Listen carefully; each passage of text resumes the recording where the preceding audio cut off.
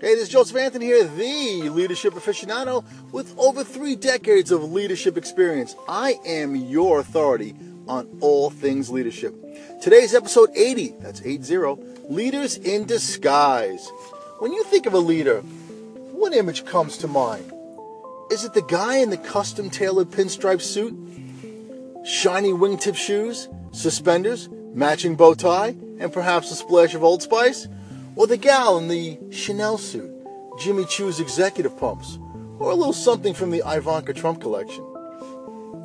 Leaders are not always dressed a certain way. They don't always have mad alphabets after their name indicating various certifications and degrees. They don't always have a big job or a large flock of sheep to shepherd. No, leaders are sometimes right next to us, and we don't even realize it. The person next to you online at Starbucks, or checking out a book in front of you at your local library, or praying for you at church on Sunday.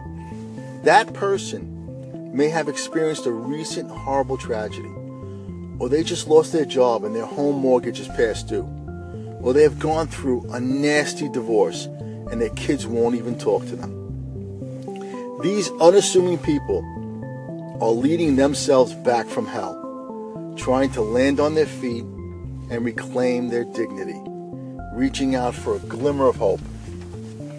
Yesterday, I had the opportunity to sit down with someone who was the first one to congratulate a colleague on Facebook or to share encouragement and inspiration with a friend or a follower.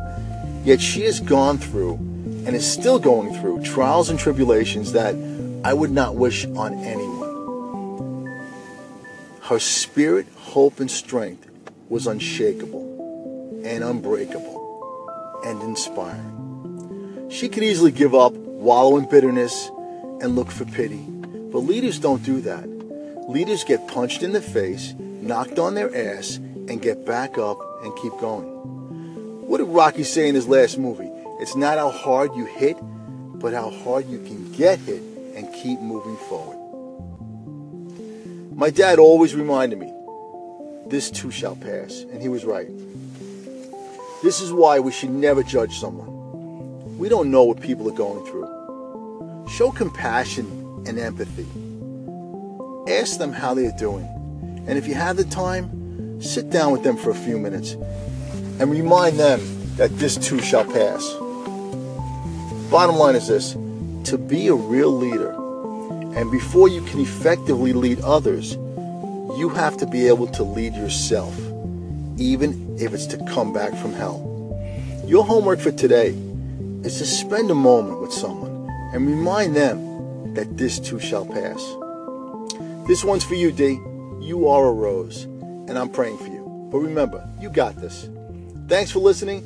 This is Joseph Anthony, the leadership aficionado, and as always, I will chat with you mañana.